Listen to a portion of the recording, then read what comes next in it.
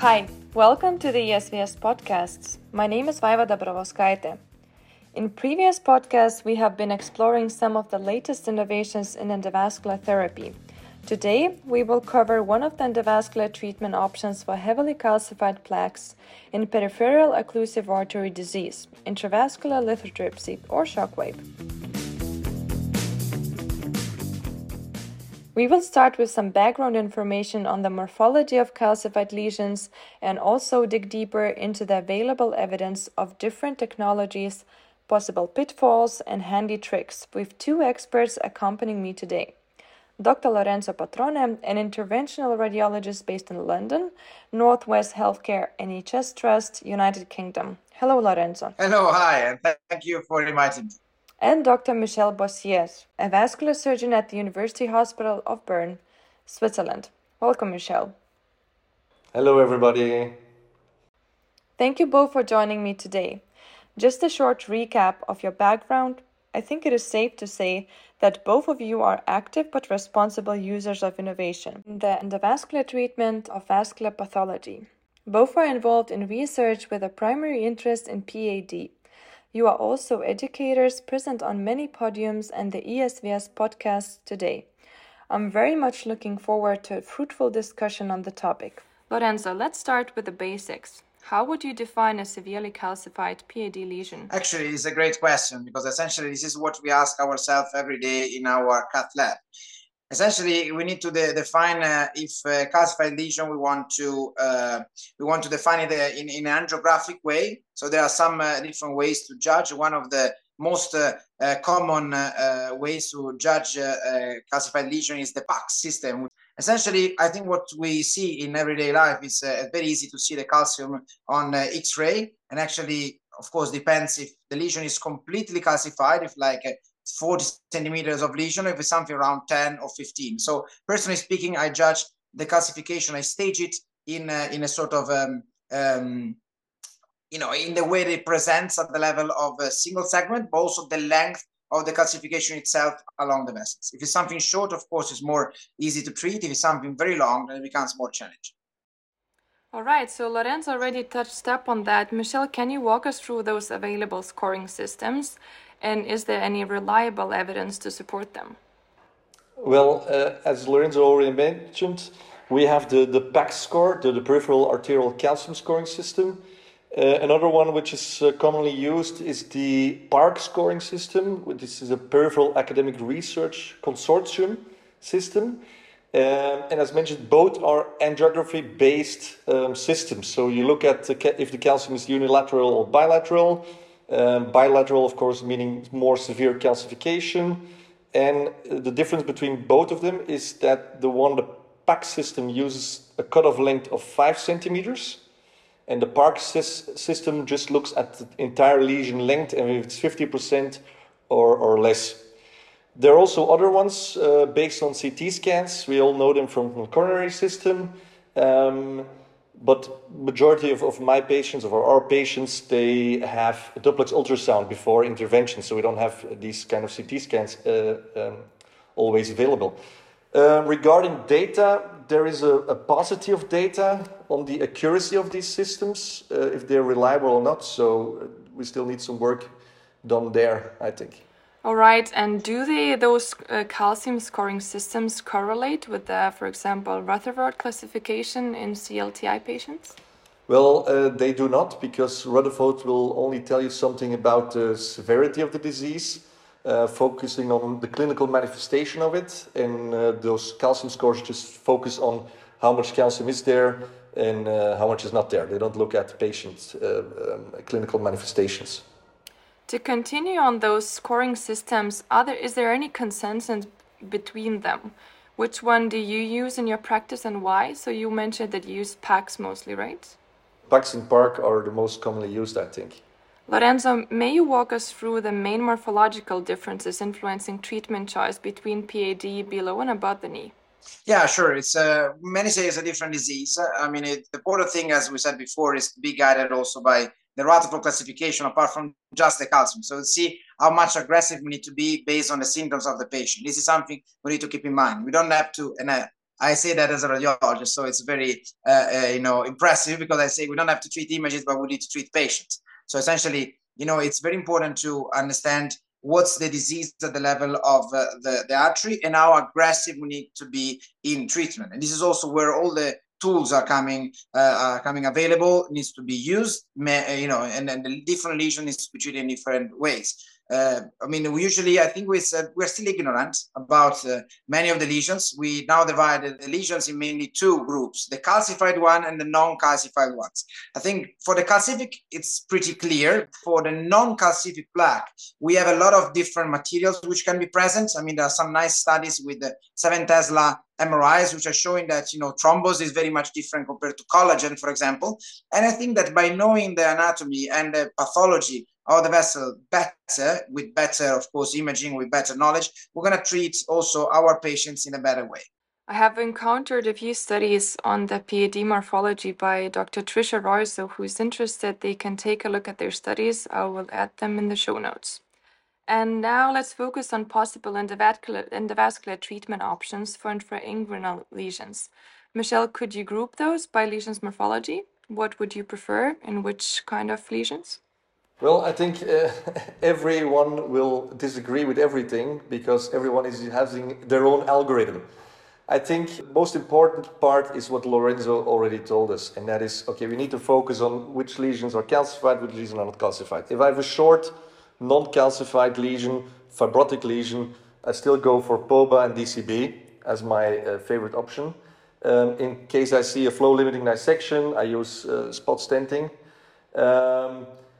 Then, of course, we have these kind of more calcified lesions. Then we have different options. We have cutting balloons, scoring balloons in order to crack them open.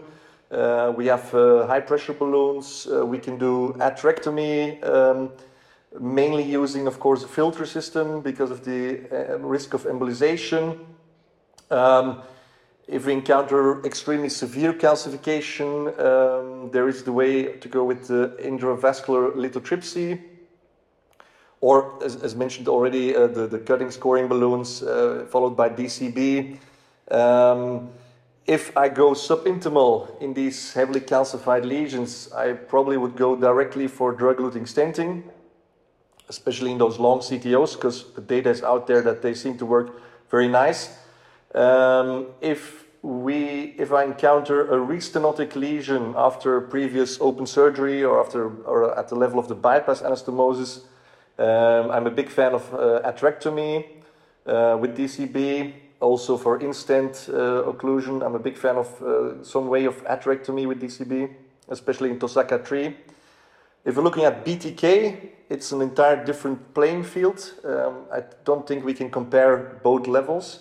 There is not a lot of evidence for DCB in BTK field, so it's mainly POBA or some kind of atherectomy device. And the toughest ones are the one where you can squeeze your wire through, but you can't pass with anything else. For these kind of lesions, I would think about orbital atherectomy. So this is a little bit short version of my algorithm. Before we proceed, I will summarize the information we have covered so far. So we have non-compliant cutting, scoring balloons, atherectomy, and stenting as options for endovascular treatment of heavily calcified lesions. We can also use high-pressure balloon dilations with non-compliant balloons. Still, those may not be enough to fracture calcium and achieve vessel expansion, and they may cause barotrauma-related dissection or perforation of the vessel.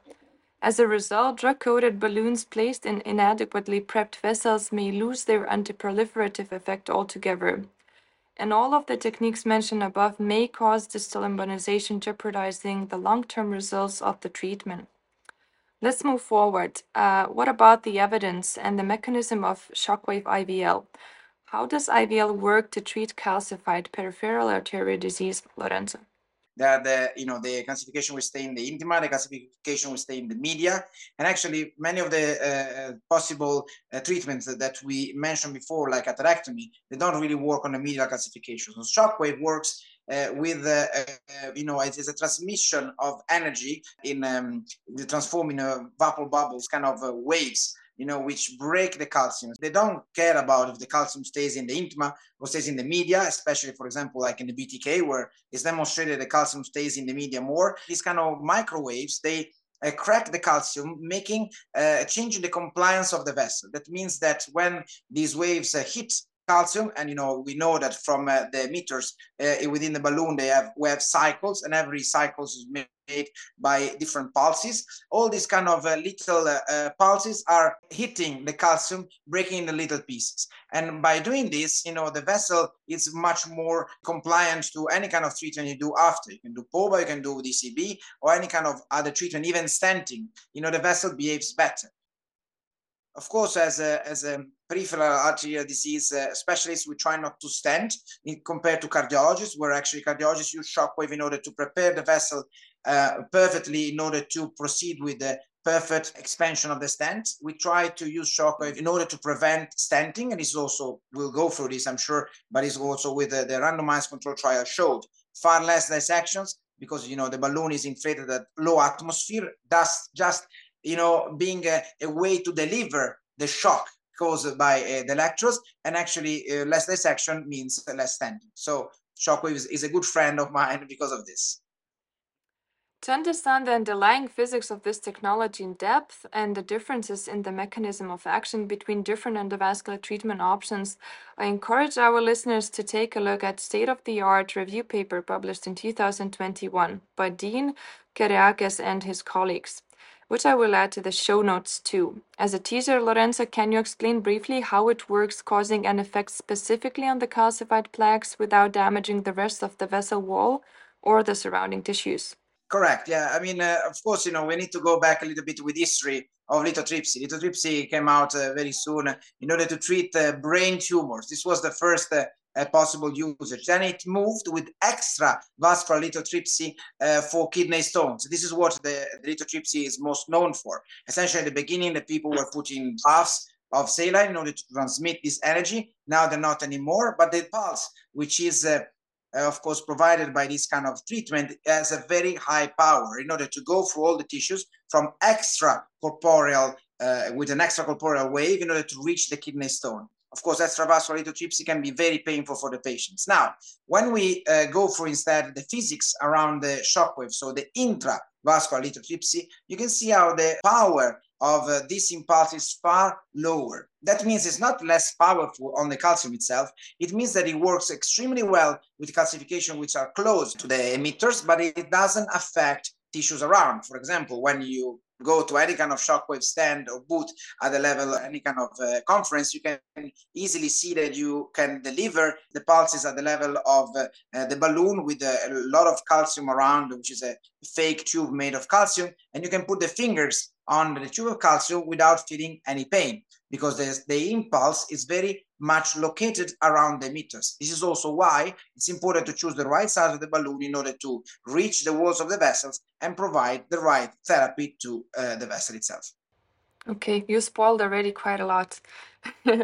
Michelle, where can it be used, and where can it or should it not be used in the peripheral artery tree?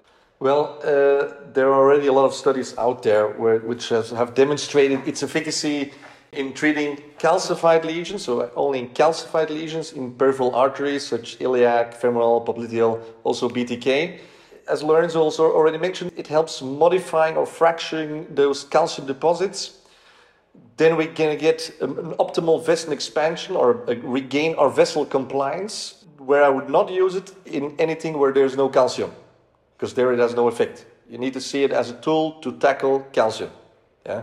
Also, they don't know yet what the effect of these sonic pressure waves is inside of a stent. So sometimes if you didn't use it, you're going to put in a stent somewhere, you have this stent compression, external stent compression from the calcium plaque. They don't know yet what sonic pressure waves do with these stent structures, if you get fractures or not. I haven't seen them. I have used it outside of IVL, of course, also for these kind of lesions. But yeah, that's why they don't encourage using it. No, I want to add that, wherever there's calcium, there can be shockwave. I don't think there's any contraindication for any territory.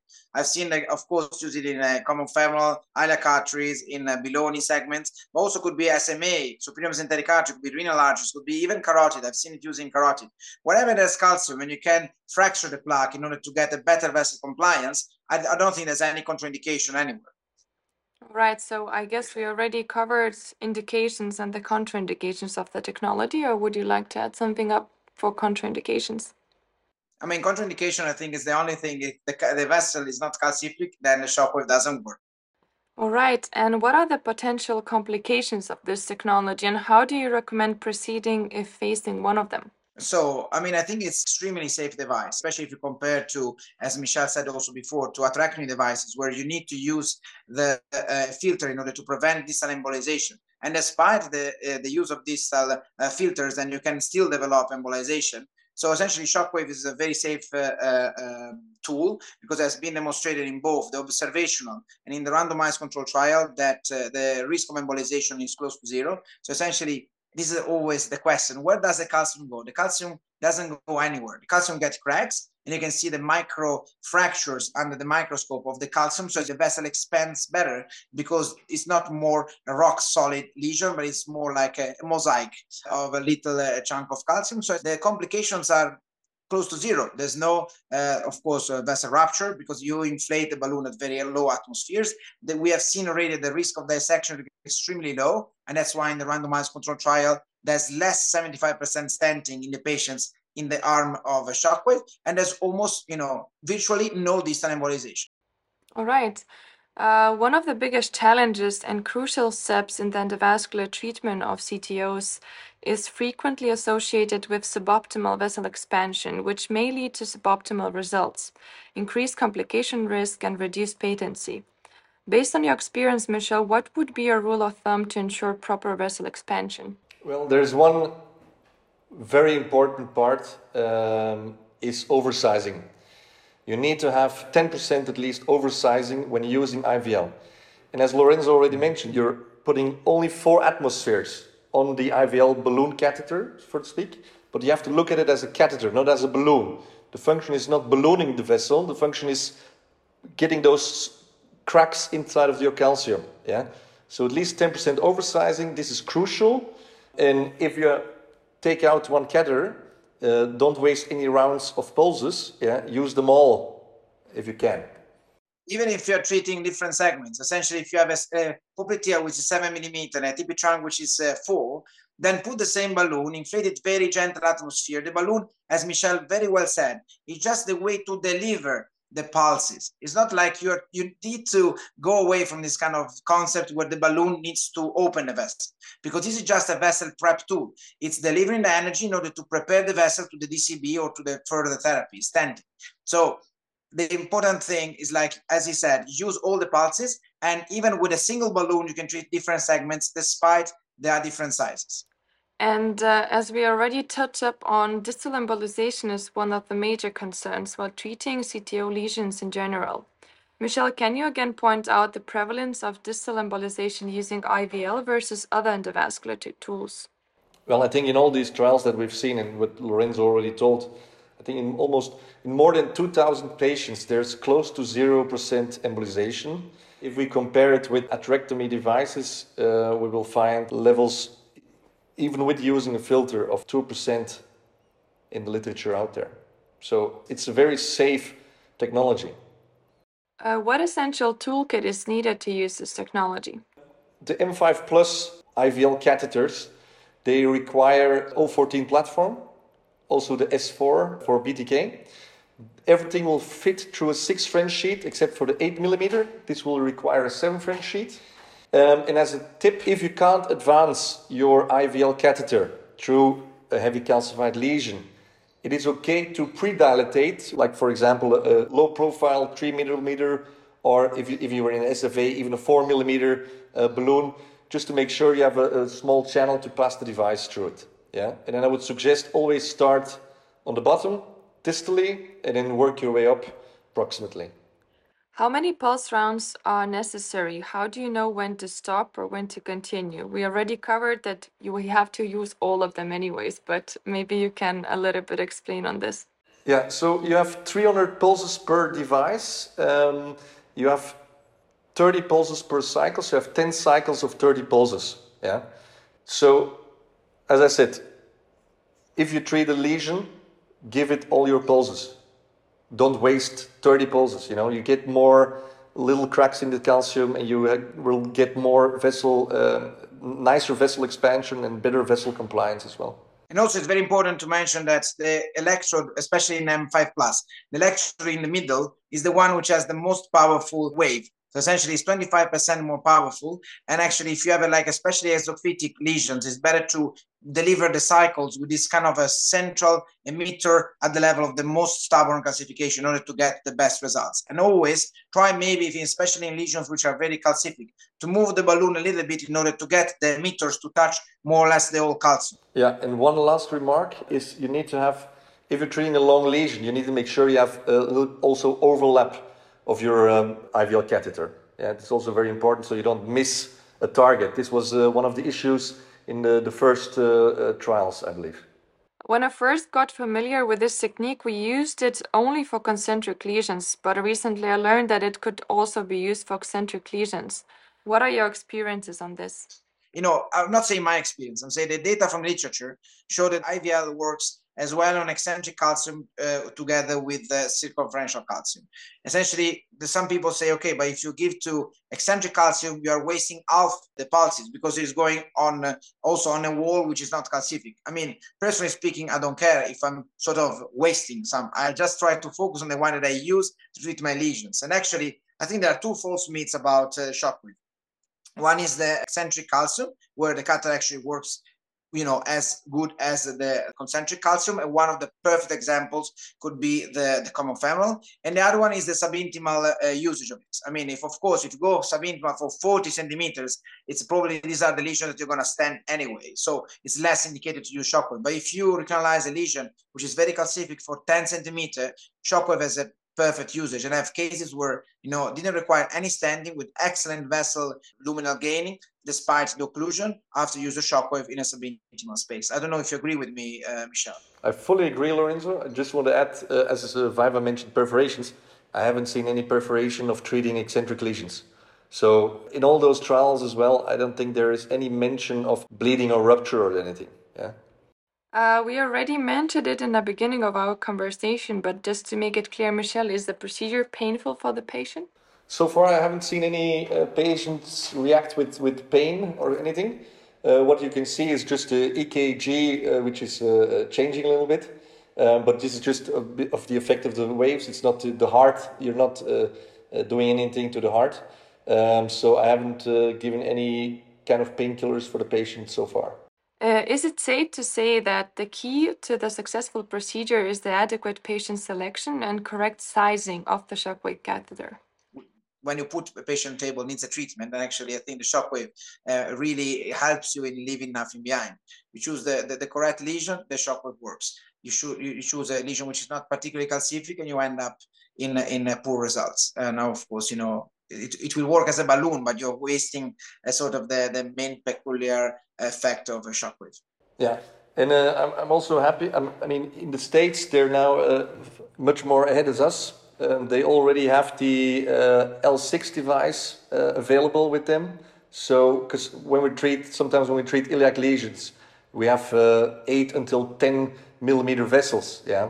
So this is, if you need 10% oversizing, you need to have almost like an 11, 12 millimeter IVL catheter. And this is coming out, hopefully somewhere soon, also in Europe, which will be called the L6. In light of recently published ESVS antithrombotic therapy guidelines, I believe it is essential to address the following question. What is your policy on antithrombotic therapy after the procedure? We're still doing dual antiplatelet therapy for 8 weeks, followed by aspirin monotherapy. It doesn't, if I use Shockwave, it doesn't change my antithrombotic therapy afterwards. I don't know, Lorenzo, with you? Yeah, the same, exactly. But we follow the nice guidelines, which are saying rivaroxaban low dose plus single antiplatelet therapy. But again, as you mentioned, the use of Shockwave doesn't change anything, because I mean, still you're treating PAD, you are having an invasive treatment. And actually, if the use of Shockwave brings me less stenting, I would be even happier, for a creatinine anticoagulation to work with less complications. What follow-up protocol do you use or recommend in patients you have used this technique on? Are there any differences with other endo procedures because of the level of calcification? It doesn't change my standard of care. So it's exactly as with the antibiotic therapy. Also, follow-up is still the same. I mean, we're doing it after 3 months, 6 months, and then 12 months, and then yearly. I mean, it's good because you're doing more follow-up than what we do. We do a 6 weeks follow-up by duplex ultrasound. And actually, I would say that if the lesion doesn't restenose within 6 weeks, and especially for the recoiling issue, then you're sure that, then the DCB will cover you for the long run. And we're happy then to check the patient clinically. But as Michelle said, standard checkup for our patients, no particular difference. And if in the first month's follow-up after the procedure we find significant restenosis in the location previously treated with IVL Shockwave, can we use it again? Can it be used multiple times on the same lesion, or would you choose other strategy or maybe a combination of a few? Personally speaking, I think that Shockwave can definitely be safely used different times in the same lesion. But actually, I would really try to focus on why the device didn't work. So essentially, is there a technical error? As Michelle said, didn't do enough overlap? Is there a particular place where, probably the pulses were not given in the right way? So I will try to check all this, and potentially, it depends also if the patient is Rutherford 5 or 6, or if the patient is a claudican or Rutherford 4. Whenever it's a Rutherford 5 and 6, I'm more keen in thinking, okay, this lesion is very stubborn. I use Shockwave, I didn't have great results, but still, I changed the compliance of the vessel, so I'm happy to come back there to dilate and to maybe proceed with a stent compared to single Shockwave therapy. But every case is different, so you can't really say, this is an answer for all. Yeah. And you can use it multiple times. So if you just wanted to use one balloon for 40 centimeter lesion, you're not going to have the same effect as using one IVL catheter for a 10 centimeter lesion. Unfortunately, a lot of us still base their ballooning and stenting size on the angiographic image, which doesn't tell you the whole diameter of the vessel. So just use an ultrasound beforehand to check how large is your largest treat segment, and base your IVL catheter on that, I think. So you have your oversizing, so you have a good expansion, a good wall contact. All right, and let's look at the evidence.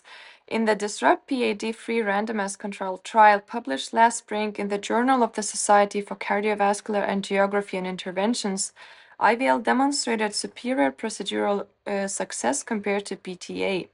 The secondary endpoint of superior 1-year primary patency was achieved, confirming the consistent safety and effectiveness of IVL followed by DCB treatment to facilitate a durable approach for patients with heavily calcified femoral popliteal arteries, largely without stent required. Lorenzo and Michelle, can you relate to those findings in your daily practice, and do you have any additional observations? I mean, personally speaking, I would say that first of all, today is the day where the FDA cleared the use of paclitaxel again. So it's a historical day after many years of doubts. So essentially, now everyone would be keen to use Shockwave blood DCB in order to give the best results to the patient. It's a good randomized control trial in a sense that it really takes the patient we usually treat in our labs. It's not like precluding access to this trial to the most difficult ones. Instead, it takes the most difficult ones and include them in order to see which are the results. I even had the company of the stent which I usually use calling me, asking me, why do you use less stents? From 2020 when I started using IVL, because they were worried that I could use another stent. The only reason was I was stenting less because I was using more shock. Exactly. I mean, less stenting, less dissections. So less dissections and equal less stenting. Yeah. The European Journal of Vascular and Endovascular Surgery published in 2022 a systematic review and meta-analysis of intravascular lithotripsy, which gathered 9 studies, only one of which was a randomized controlled trial. Over 600 patients were included with over 700 treated lesions. The pooled analysis demonstrated a diameter stenosis reduction in almost 60% with rare complications, flow-limiting dissection occurring in only 1.25% of the cases. However, the quality of the evidence was only fair with moderate risk of bias. Nevertheless, it concluded that IVL is an effective and safe approach for calcified plaque modification in lower extremity PAD, but that routine use of this device is not recommended. Further studies are needed to verify this finding.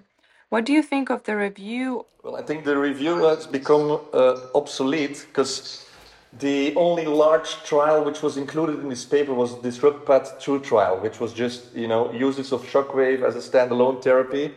And after or during the same time, we have the data of more than 1,500 patients in the observational study. So the high quality level data is now out there, yeah?